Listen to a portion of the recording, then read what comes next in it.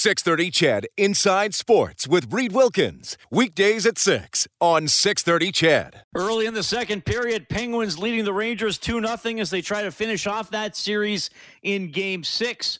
Panthers and Capitals scoreless, about 7 minutes left in the first period. Panthers lead that series 3-2. Coming up in about 90 minutes, it's Calgary at Dallas as the Flames try to win that series. Blue Jays taking on the Rays. It's 1-0 for the Rays now into the fourth inning, and I want to keep an eye on the game in the Western Hockey League as well. Moose Jaw with an early goal, just 46 seconds into the game in Winnipeg tonight, and that is significant because the winner of that series will play the Edmonton Oil Kings in the Eastern Conference Final in the WHL. Winnipeg at home tonight with a 3-1 series lead. This game not even a minute and a half old, and Moose Jaw has already jumped out to a 1-0 advantage. So we'll keep you posted on that one. If Winnipeg wins, they would have home ice advantage. If Moose Jaw comes back to win the series, then the Oil Kings would have home ice advantage. It is home ice advantage for your Edmonton Oilers tomorrow night. Game 7 at Rogers Place. Furnace Family Oilers hockey will start with the face-off show at 6. Game at 8.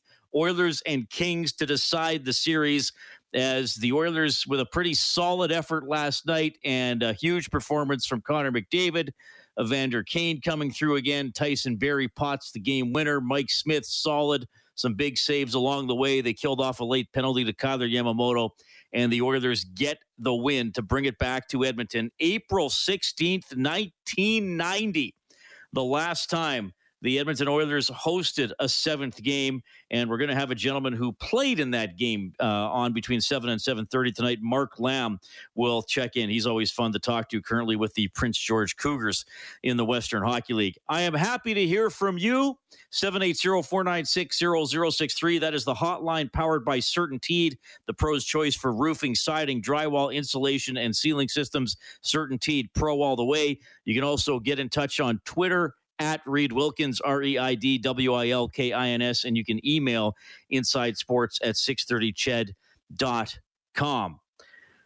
So, a lot of stories out of last night's game. I think it's been pretty apparent that Leon Draisaitl throughout this series has not been 100%, even though he's made some pretty important plays, and he appeared to be further shaken up after a scrum with about 6 minutes left in the first period when he got taken down by Kings defenseman Mikey Anderson. He went to the dressing room, came back, played a shift, went back to the dressing room to finish the first period, and then was back for the rest of the game, wound up getting an assist on Barrie's game winner. Before the Oilers departed L.A. for Edmonton this morning, head coach Jay Woodcroft was asked for an update on Draisaitl.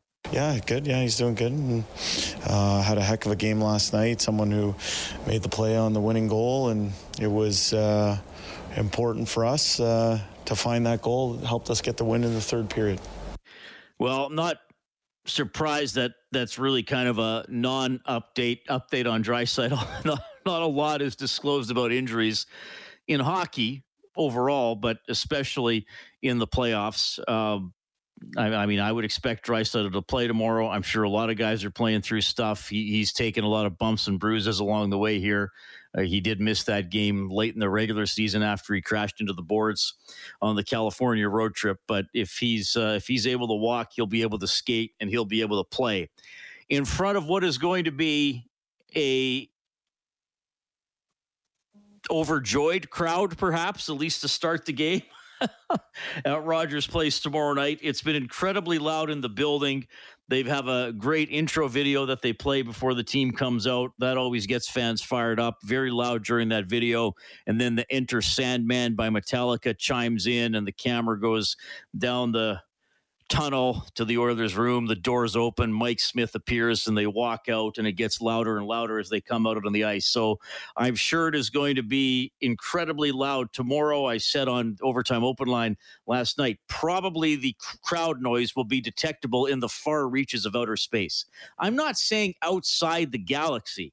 I mean, let's not get crazy here, but certainly in the far reaches of the galaxy, I'm sure the crowd noise will be detectable. And Woodcroft commented on the emotions of having a Game 7 at home.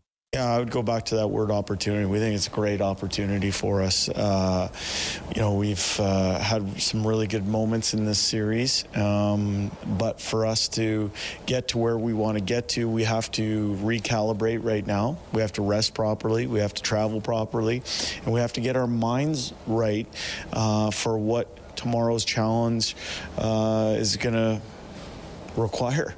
And we have a very clear understanding of who we are. We understand how we have to play in order to be successful, and our guys will be ready heading into game number 7. Talking about opportunity, and that opportunity was there last night for Brett Kulak, who played a lot more with Darnell Nurse out of the lineup. Now Nurse available tomorrow and will obviously be in now that he's served his 1-game suspension. Philip Broberg has gone back to the Bakersfield Condors. We'll still see if the Oilers go 11-7 tomorrow. I thought Rob made a good point last night after the game, saying that he likes the 11-7 alignment for the Oilers. He liked what Chris Russell came in terms of his experience and his toughness and his shot blocking yesterday. But he said if Draisaitl's a little banged up, or maybe more banged up than we even think he is, can you afford to go 11 forwards and 7D and then maybe be down a forward if the game's not going well for Draisaitl? Something to consider, but Nurse will be back in. And Brett Kulak jumped up, played more, played really well. Goaltender Mike Smith on Kulak. It seems like when someone gets injured or someone out of the lineup, Ku's a guy that just steps up and plays real solid for us. So he's been a big part of the penalty kill and plays big minutes on 5-on-5 and been doing a lot of good things for us. So. All right. And I thought Kulak had a good game. Ceci had I thought pretty much the Oilers as a team had a good game. Of course, it was not perfect, and there's always going to be some chances against, but I thought they played a lot more patient game. They actually outshot LA.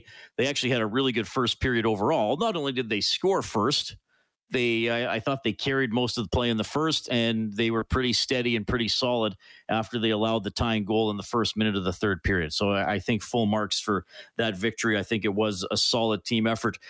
The Draisaitl play that seemed to further bang him up last night was, like I said, in that scrum. He got engaged with Mikey Anderson, who kind of, pulled him down. And Draisaitl was on the ice for a while and then looked a little bit uncomfortable. And, here's Jay Woodcroft being asked some stuff after the game.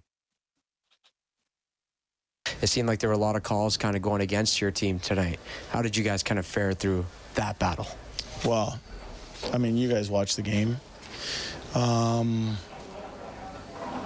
I would say a really good coaching mentor of mine once told me that there's only a few jobs in hockey. One's a player, one's a manager, one's a coach, and one's a ref. And I coach. That's my job. McDavid won the faceoff, driving to the net to save Jonathan Quick, and he's able to cover up. And now, as the Kings wanted to wrestle McDavid, Draisaitl gets in the mix, and now Yamamoto gets in there. The Oiler defenseman will stay above the circles as the Kings... And this is interesting. Ceci and Kulak remain above the circles. What did Jay Woodcroft say this morning? He wanted scrum discipline. Draisaitl is hurt, Jack. Leon Draisaitl got flag whipped by Mikey Anderson. Mikey Anderson came low on Leon Draisaitl, and he cheap shotted him. He got the leg behind him and leg whipped him. What did you see on that Anderson kind of takedown with him? It was in a scrum, and is there anything kind of nefarious there? You want me to refer you back to that other answer? You guys saw it. I know what I saw, but you guys saw that, and, we're moving on. We got the win. It appeared that the Oilers were unhappy with the officiating last night. I was not in the building, obviously. I was watching on TV, like I'm sure most of you were. When the Oilers won the game, they cut to the Edmonton bench, and Woodcroft appeared to be quite angrily yelling at somebody. I would guess that was a referee or a linesman, not a member of the Los Angeles Kings. There was that collision at center ice between Kaliev and McDavid. Did Kaliev see him in time? Did he make sure it was a hard hit and he tried to make it look accidental? We can debate all that kind of stuff. It's interesting in scrums in the National Hockey League because, and I want to clarify this, the Edmonton Oilers are not angels, and they have not been angels in this series. Darnell Nurse was rightfully suspended one game for a headbutt. Zach Kassian was fined for a cross-check. We've seen Draisaitl develop more of an edge to his game. He's not afraid to do little things with his stick or to take on guys. So that is part of the game. I guess the bigger debate is, should it be part of the game, and what should be legal or illegal after a whistle? When I interviewed Tim Peel, the former NHL referee, earlier this week, he said the NHL doesn't really want a lot of scrums, so pick a guy. Don't make it 4-on-4. Pick a guy and say you're going off. In specific to that play with Mikey Anderson last night, if the puck is live and Mikey Anderson skates up behind a player and wraps his arms around his shoulders and pulls him to the ice, it's an obvious holding penalty. If it happens when the puck has been blown dead and there's a scrum with players poking at each other, it's apparently legal. And that's my frustration with the NHL, not just with that play, but with the NHL in general. You can get away with things in a scrum that in the regular course of a play, you should not be able to get away with. And it seems to me that violations should be even more strictly punished when the puck is not in play, and they're not supposed to be doing that to each other. It's a bit of a larger conversation, and I don't think it's about just officiating. I think it's about the philosophy and the culture of hockey, and not just protecting star players, but perhaps keeping players safe in general. So just some thoughts there. You can weigh in on that. You can weigh in on Game 7 of the series. What did you think of Evander Kane flashing the 7 to the LA fans after he scored that game-winning goal? We have a lot to talk about. We'll get to a couple folks on hold when we get back. This is Inside Sports on 630 CHED.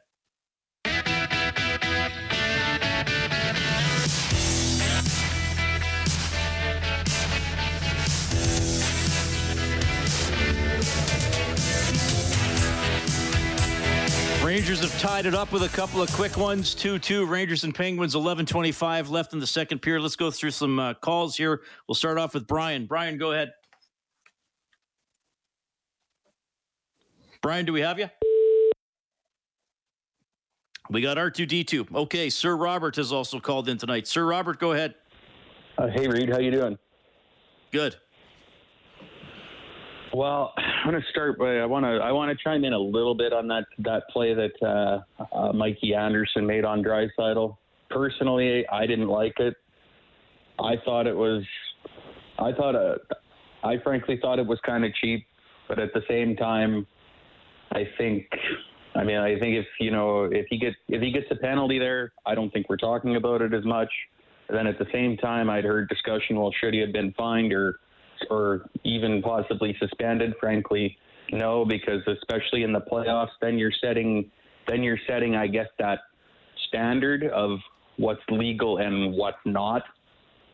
That's my thoughts there. And then I guess, in general last night, I thought the team was good overall, and they didn't seem to waver much. I liked how they battled even after the Kings came back to tie it.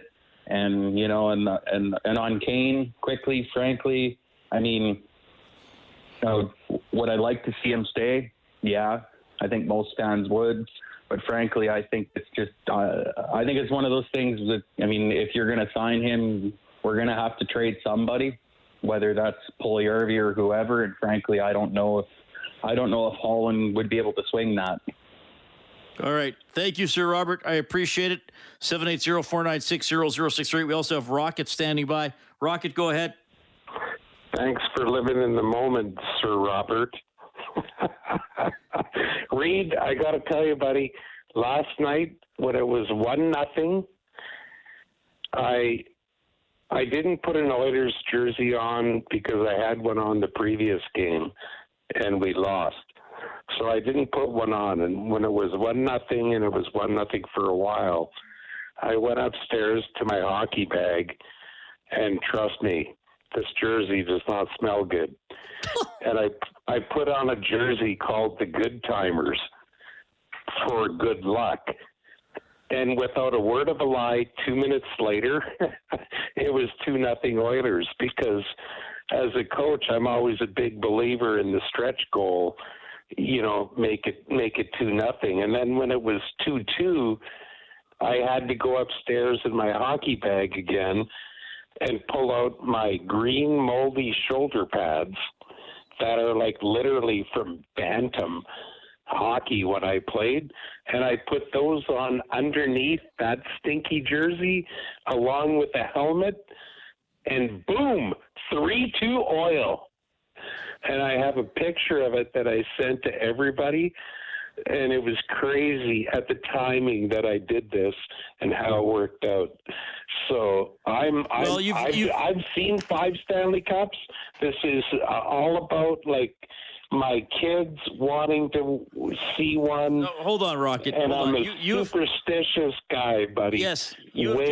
Superstitious. You have just proven my theory that I often talk about on this show, that sports makes people do strange things. So I think you've lived up to that. Stinky shoulder pads, stinky jersey, but the Oilers won. So I guess we know what Rocket's playing tomorrow. All right. 780-496-0063. I always appreciate hearing from you. I do find it touching when you share a personal story with me. Well, not overly personal. Let's keep it sports related, hopefully.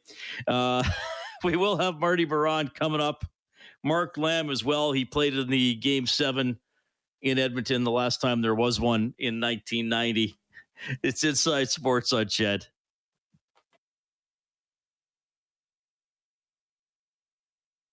.630 Ched Inside Sports with Reed Wilkins. Weekdays at 6 on 630 Ched.